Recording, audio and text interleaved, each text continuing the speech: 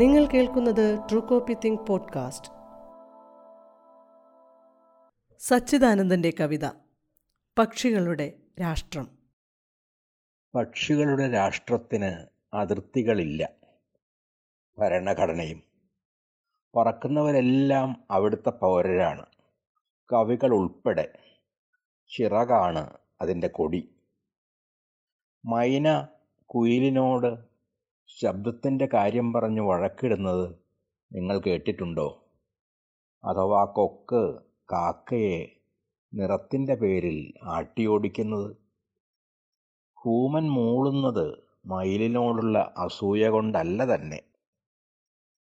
ഒട്ടകപ്പക്ഷിയോ പെൻഗ്വിനോ തങ്ങൾക്ക് പറക്കാനാവില്ല എന്ന് എപ്പോഴെങ്കിലും പരാതി പറഞ്ഞിട്ടുണ്ടോ?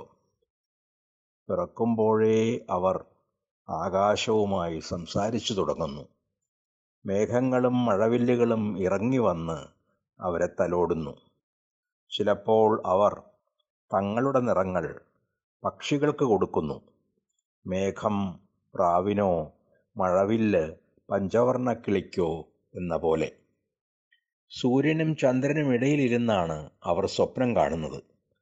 അപ്പോൾ ആകാശം നക്ഷത്രങ്ങളും മാലാഖമാരും കൊണ്ട് നിറയുന്നു. അവർ ഇരുട്ടിലും കാണുന്നു. യക്ഷികളോടും ഗന്ധർവന്മാരോടും സല്ലപിക്കുന്നു. ഭൂമിയിലേക്ക് അവർ ഇറങ്ങി വരുന്നത് പുല്ലുകളെ ആശ്വസിപ്പിക്കാനോ പൂവുകളെ പാടി വിരിയിക്കാനോ മാത്രമാണ്. അവർ തിന്നുന്ന പഴങ്ങളും പുഴുക്കളും അവരുടെ മുട്ടയിൽ നിന്ന് കുഞ്ഞിച്ചിറകുകളുമായി വിരിഞ്ഞിറങ്ങുന്നു. ഞാൻ ഒരു ദിവസം പക്ഷിയായി ജീവിച്ചു നോക്കി. എനിക്ക് രാഷ്ട്രം നഷ്ടപ്പെട്ടു. രാഷ്ട്രം ഒരു കൂടാണ്. അത് തീറ്റ തരുന്നു. ആദ്യം നിങ്ങളുടെ പാട്ടിനു വേണ്ടി.